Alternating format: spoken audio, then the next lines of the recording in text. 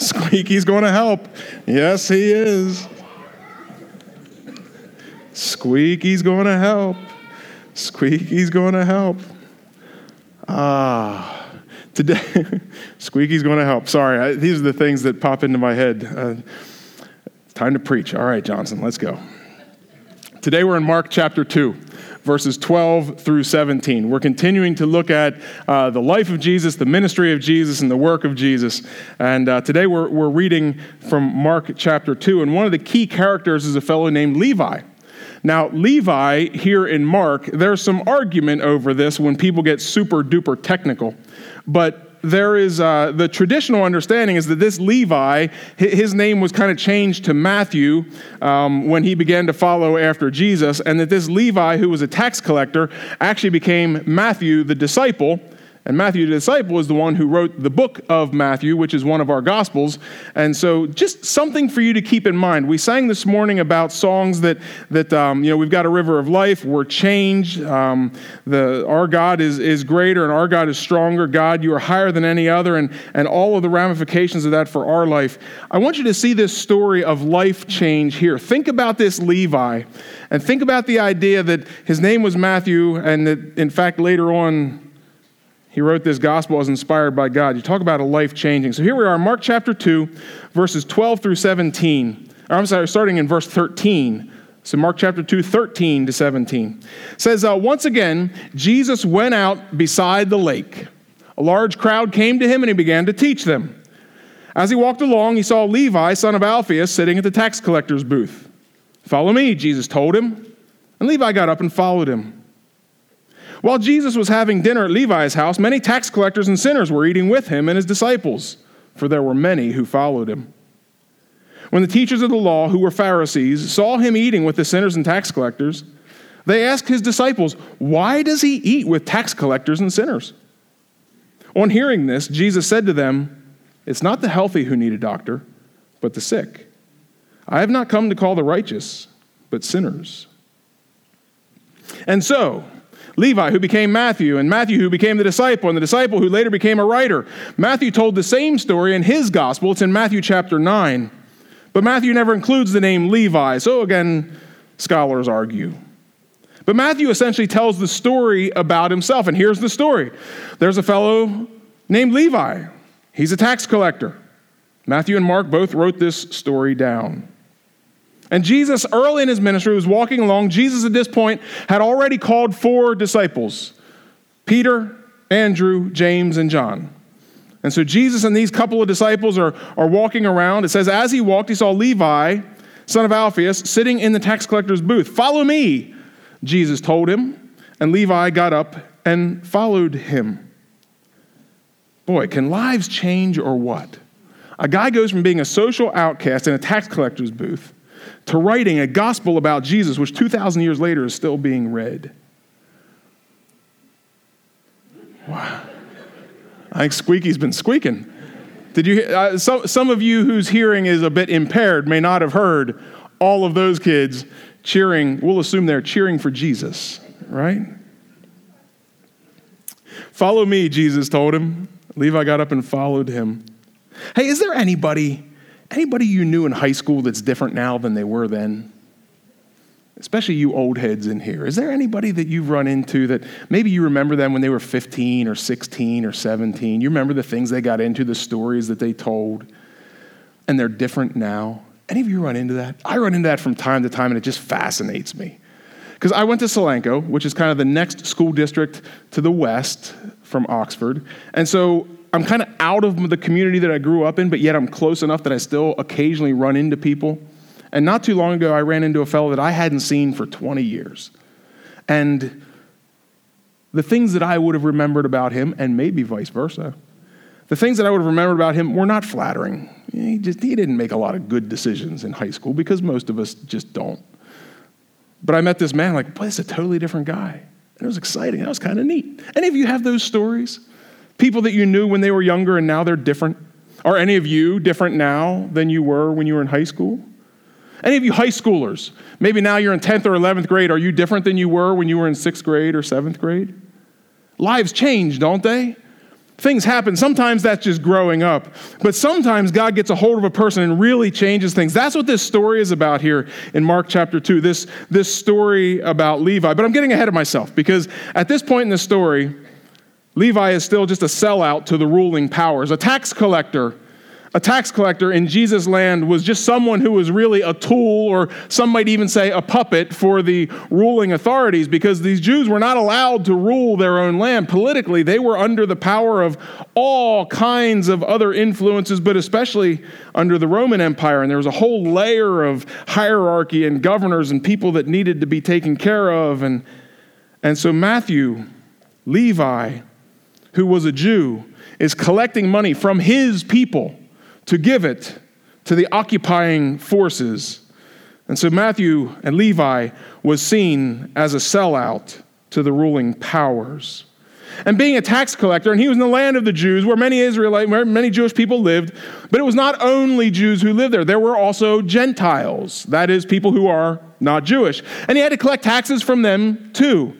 And so Levi was regularly in contact with Gentiles and doing business with him. And according to the Jewish legalists, that made him unclean, constantly unclean, because he was working with those dirty, defiled, non-Jewish folks. That's the picture of Levi, who was sitting in his tax collector's booth. He's an outcast from his own people. He's not accepted by the ruling authorities because they don't care about the Jews. He's just doing a job.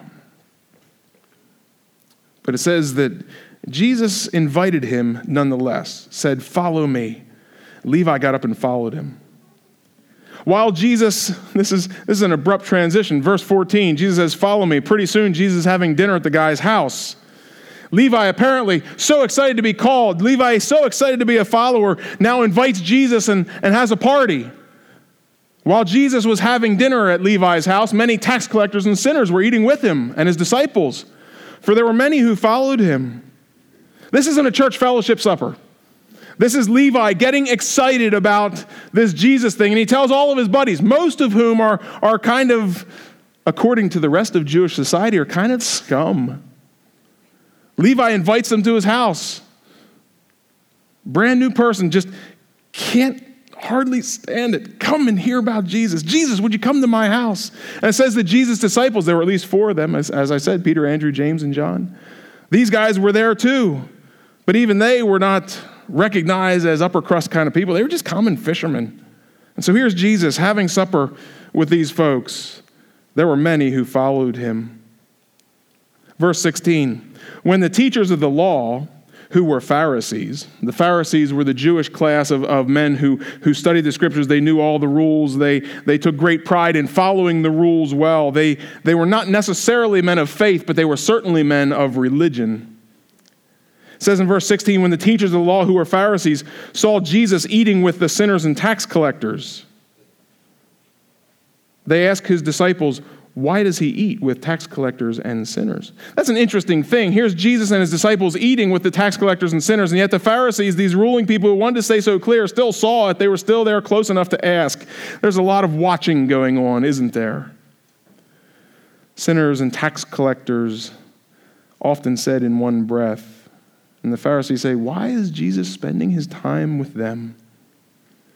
Well, we don't know how the disciples might have answered. There's no recollection of that. What Matthew and what Mark write down is Jesus' response. It says in verse 17, on hearing this, so apparently they said it loudly enough for even Jesus, who's at a big dinner party, to hear it. Some of us just can't whisper. On hearing this, Jesus said to them, it's not the healthy who need a doctor, but the sick. I've not come to call the righteous, but sinners. I would have been tempted. It's always dangerous to put ourselves in the place of Jesus. But I'm going to imagine for a moment. Maybe you can imagine with me. I would have been tempted if I were Jesus to be a bit more aggressive than that.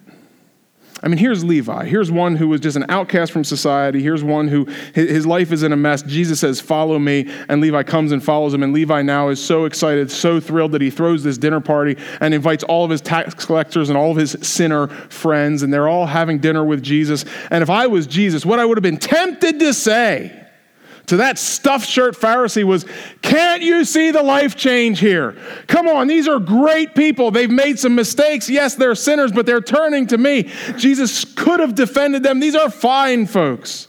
Jesus could have ripped them down and said, you Pharisee, you have no idea what you're talking about.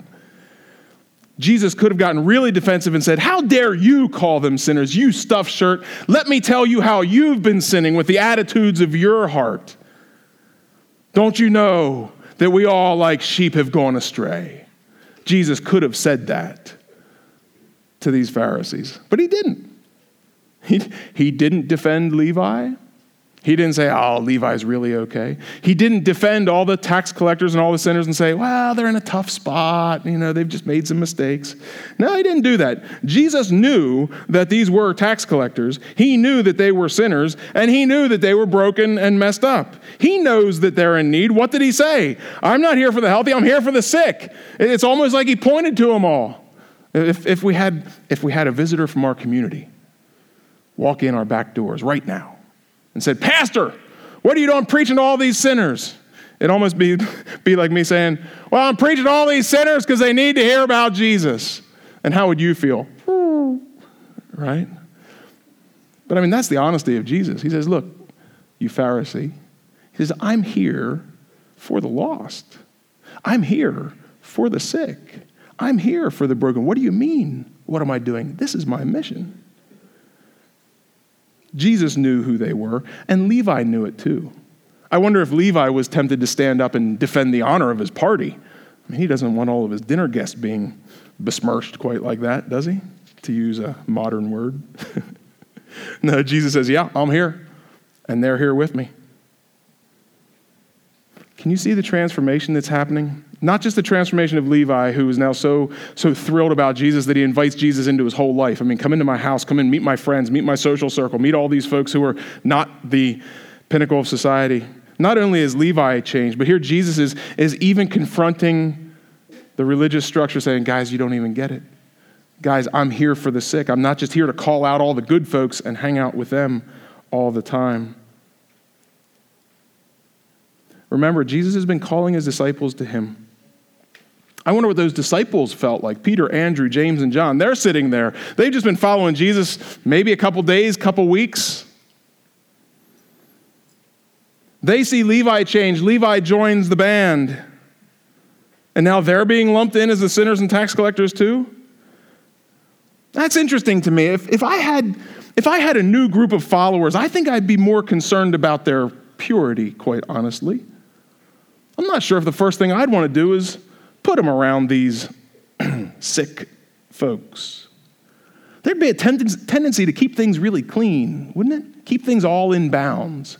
Keep things free from any kind of controversy. But what are Jesus and his new disciples doing?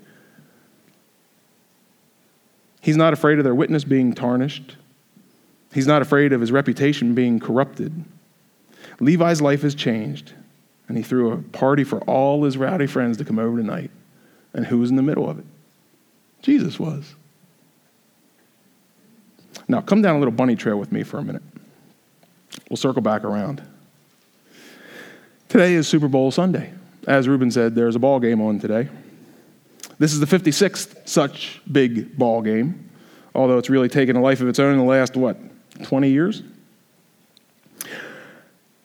I have seen statistics that $7.6 billion will be wagered by Americans on the Super Bowl. That's a very common, I don't know if it's accurate, it's a projection, but 7.6 billion, that's 7, 6, and then 8 more zeros. 7.6 billion is expected to be gambled today. A lot of people hoping to make some easy money. That almost matches, it's within about 10% of the $7.9 billion that President Biden would like to spend in foreign aid. Funds to support democracy, human rights, education, and economic development. It's almost as much as that.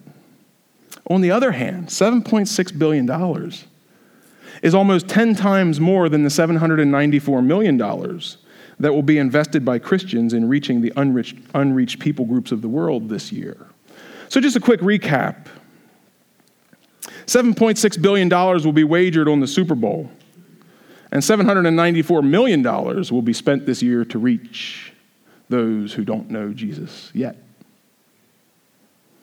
Our world's getting better, isn't it?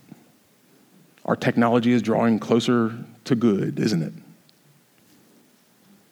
Did you know that with $7.6 billion, that's the money that's just going to be put on the Super Bowl today? I don't know how much of that is disposable income. I don't know how much of that people can really afford to lose, but a lot of them are going to lose. Did you know that with $7.6 billion, you can support 127,000 missionaries for a year? Statistics say it costs on average about $60,000 to send a missionary, train them, and get them out in the field and get them set up for a year. $60,000. With $7.6 billion, you can send out 127,000 of them. But, it's pretty fun to make it interesting.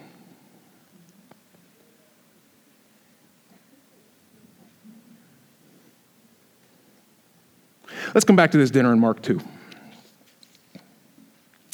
Really strict religious people, the Pharisees, criticized Jesus for mixing with sinners, even eating with them. Lots of ceremony and etiquette required in Jewish dinners.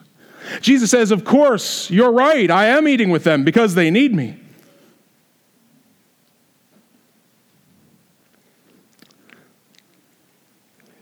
I hope you're not wagering any money on that Super Bowl tonight. I hope none of your cash is going towards that 7.6 billion figure. And if you're tempted to put some money down, let me tell you, I've got a sure thing for you. Put your money in that wooden box in the back today, and that'll do something really good. But how many of you are going to watch the game tonight? I am. I'm interested. It's Cincinnati. Ugh. It's LA. Ugh. But there's no Tom Brady. There's no Dallas Cowboys. I'm going to be watching. And in fact, we're having some people over to our house to watch it because it's fun. We get to eat some food, visit with friends, watch a little bit of football on TV if the conversation slows down. How many of you, let me ask one more time, how many of you are going to watch the game tonight? Probably. How many of you are either going to, I'll just say a party. Other people might not think that your party's a party, but how many people are going to a party or hosting a party? Raise your hand. Yeah, there's a fair amount of us. Yeah. Who's going to be at your Super Bowl party tonight? The Super Bowl is not a strictly religious thing. Shouldn't be. The Super Bowl is not a churchy thing. It's kind of one of those things that kind of any American can stop in on and sort of half know what's going on. Who is going to your Super Bowl party tonight? I wonder if it looks anything like the sinner dinner that Jesus was in. And if you think you know where I'm going with this, you might be wrong. Because here's what I'm thinking about, and here's what I want to challenge you with for the next little bit until my time is up. I want to challenge you with this thought. Christian fellowship is super important. But I wonder if we eat enough dinners with sinners. I'm going to say it again. Christian fellowship is super important. I'm not ever going to minimize that, okay? But I wonder, do you and I eat enough dinners with sinners? Here at our church, we really push small groups. What's a small group? Well, this is not a small group. This right now is a large group. It's hard to connect with everybody in here.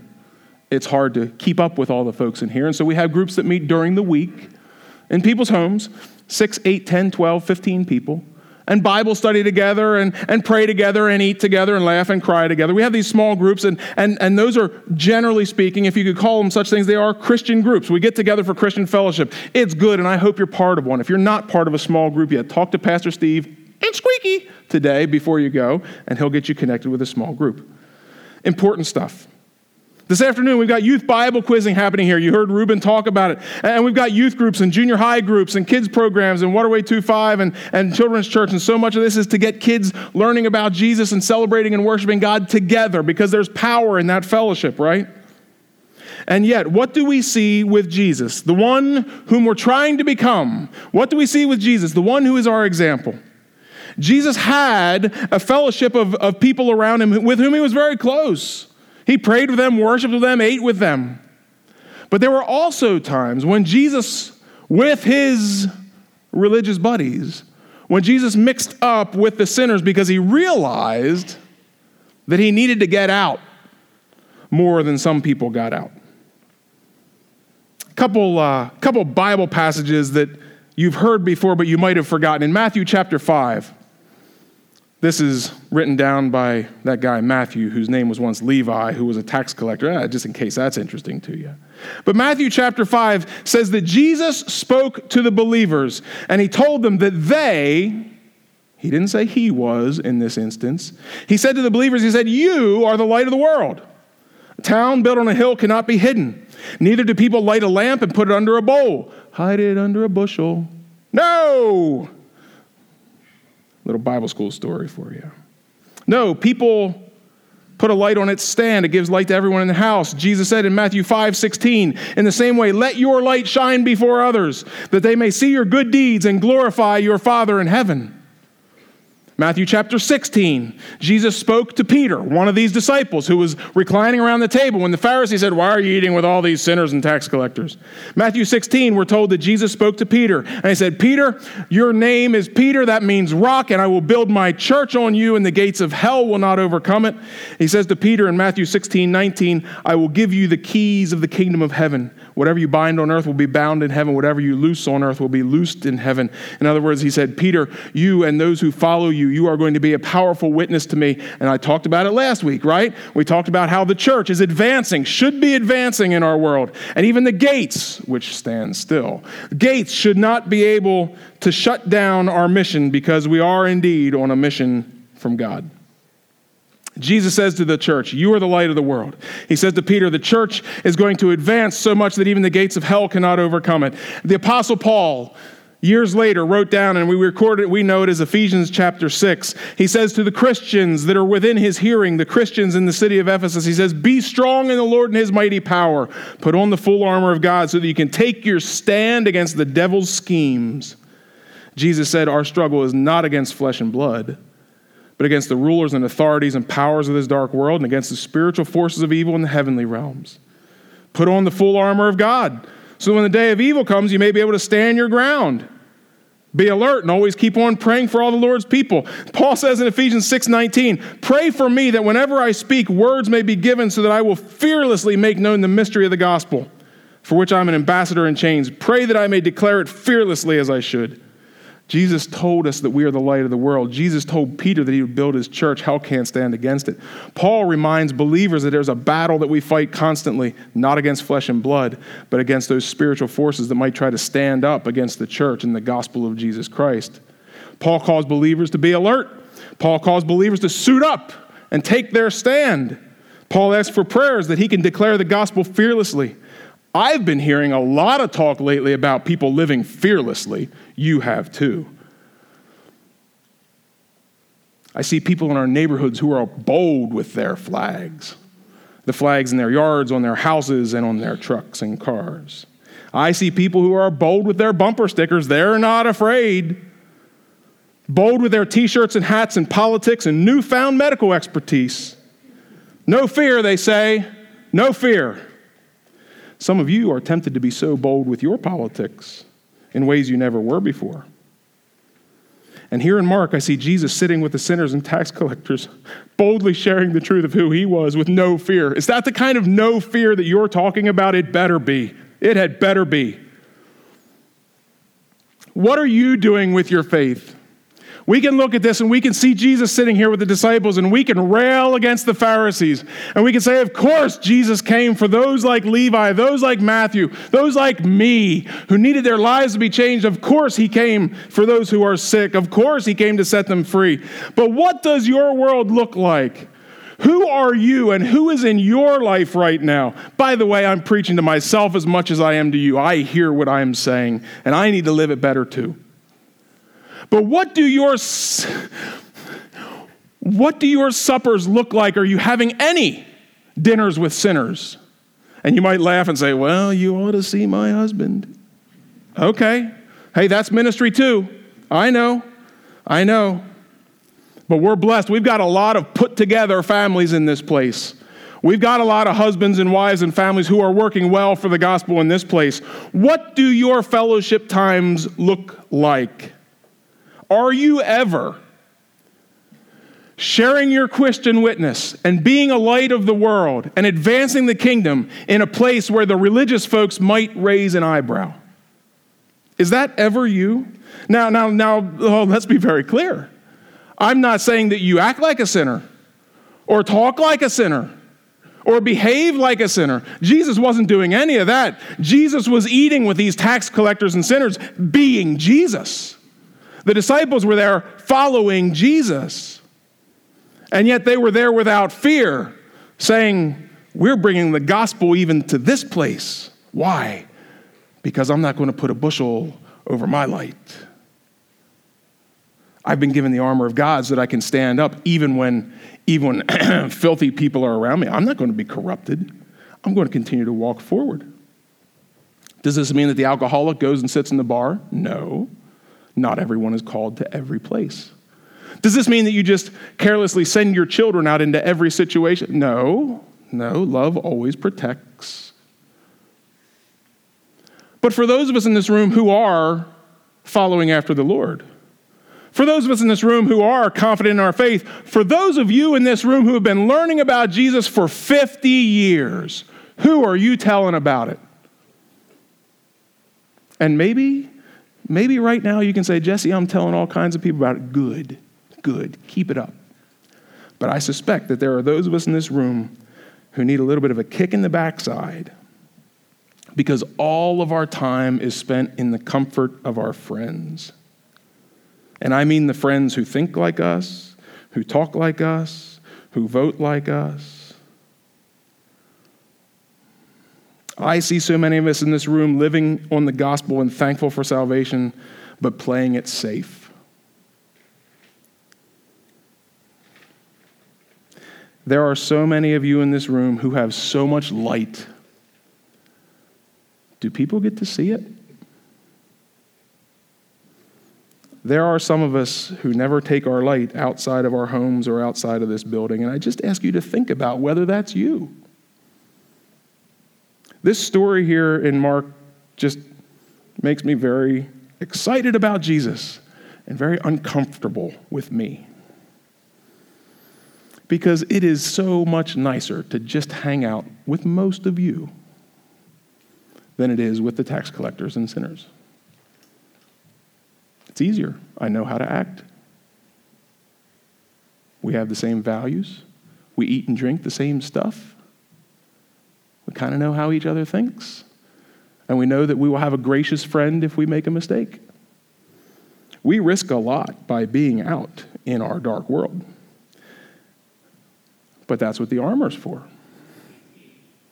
That's what Jesus is for. That's what the Holy Spirit is for, to fill us up, so that even when the day of evil comes, we can stand. And even when the gates of hell try to shut us out, we can advance. This is what Jesus is for, to help us be the light of the world. I mean, how often are you with people who are not church people? You have a perfect opportunity tonight. And there's still time. There's a game on TV, and it's become so that everyone takes notice. There's a halftime show with Eminem and Snoop and Dr. Dre, and none of your friends want to see it. But they might come for the game. So when the second quarter ends and halftime begins, just turn the TV off. And then you get to see whether you really are living in faith and not fear. Then you can really not put other people to the test, but you can put yourself to the test. Does your faith shine? Are you willing to talk about Jesus then?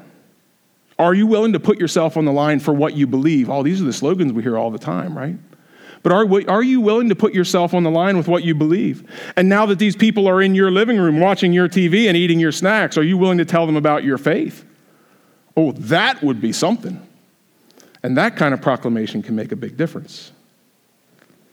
So at halftime tonight, turn off your TV and just take a minute to tell people one exciting thing that God has done in your life.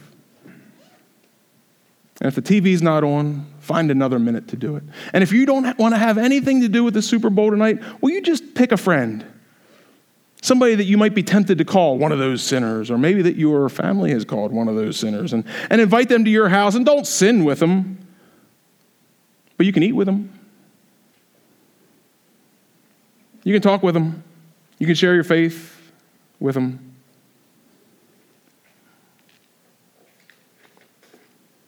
Do you need to invite some different folks to your party tonight? There is still time. There's still time. Be bold.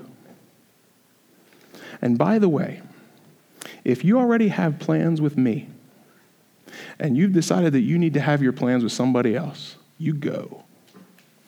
You go and you tell them about Jesus. And that'll be just fine. Because I'm trying to fill your seat this afternoon too. Will you pray with me?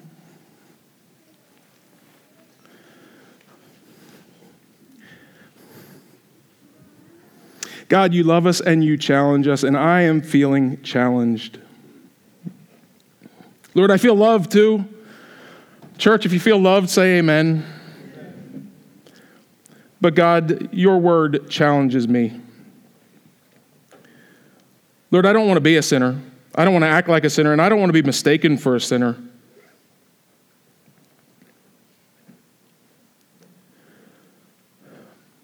But Lord, you've put a light in me, and you've put a light in so many people in this room. And Lord, I acknowledge that I need help in learning how to let that light shine even more brightly. And I think a lot of us in this room need that help too. Church, if you need that help, would you just say amen? God, I pray that you'll help us to make the most of every opportunity. Lord, we're not all called to be evangelists. We're not all called to be teachers or preachers. We're not all called to be talkers. But Lord, you've given all of us a story. And I pray that you would help us to strip away our fear and just tell our story more often with more people. Lord, help us to tell people why we believe in you. And help us not to be afraid. Thank you for the example of Jesus and those disciples. Thank you for the reminder that, like Levi, lives can be changed. But Lord, help me with the challenge of sharing my faith even with those who are sick. Lord, help me. Lord, help us. Lord, we are yours. Help us to live that all the time. And Lord, I pray that you'll speak to us. Holy Spirit, I invite you to speak to us. If we need to change any of our plans for the rest of the day, help us to change them. But Lord, if we're on the right track, just confirm that too. Lord, show us how to live. I trust that you will give us our daily guidance. Lord, we love you. Amen. Amen. Congregation, would you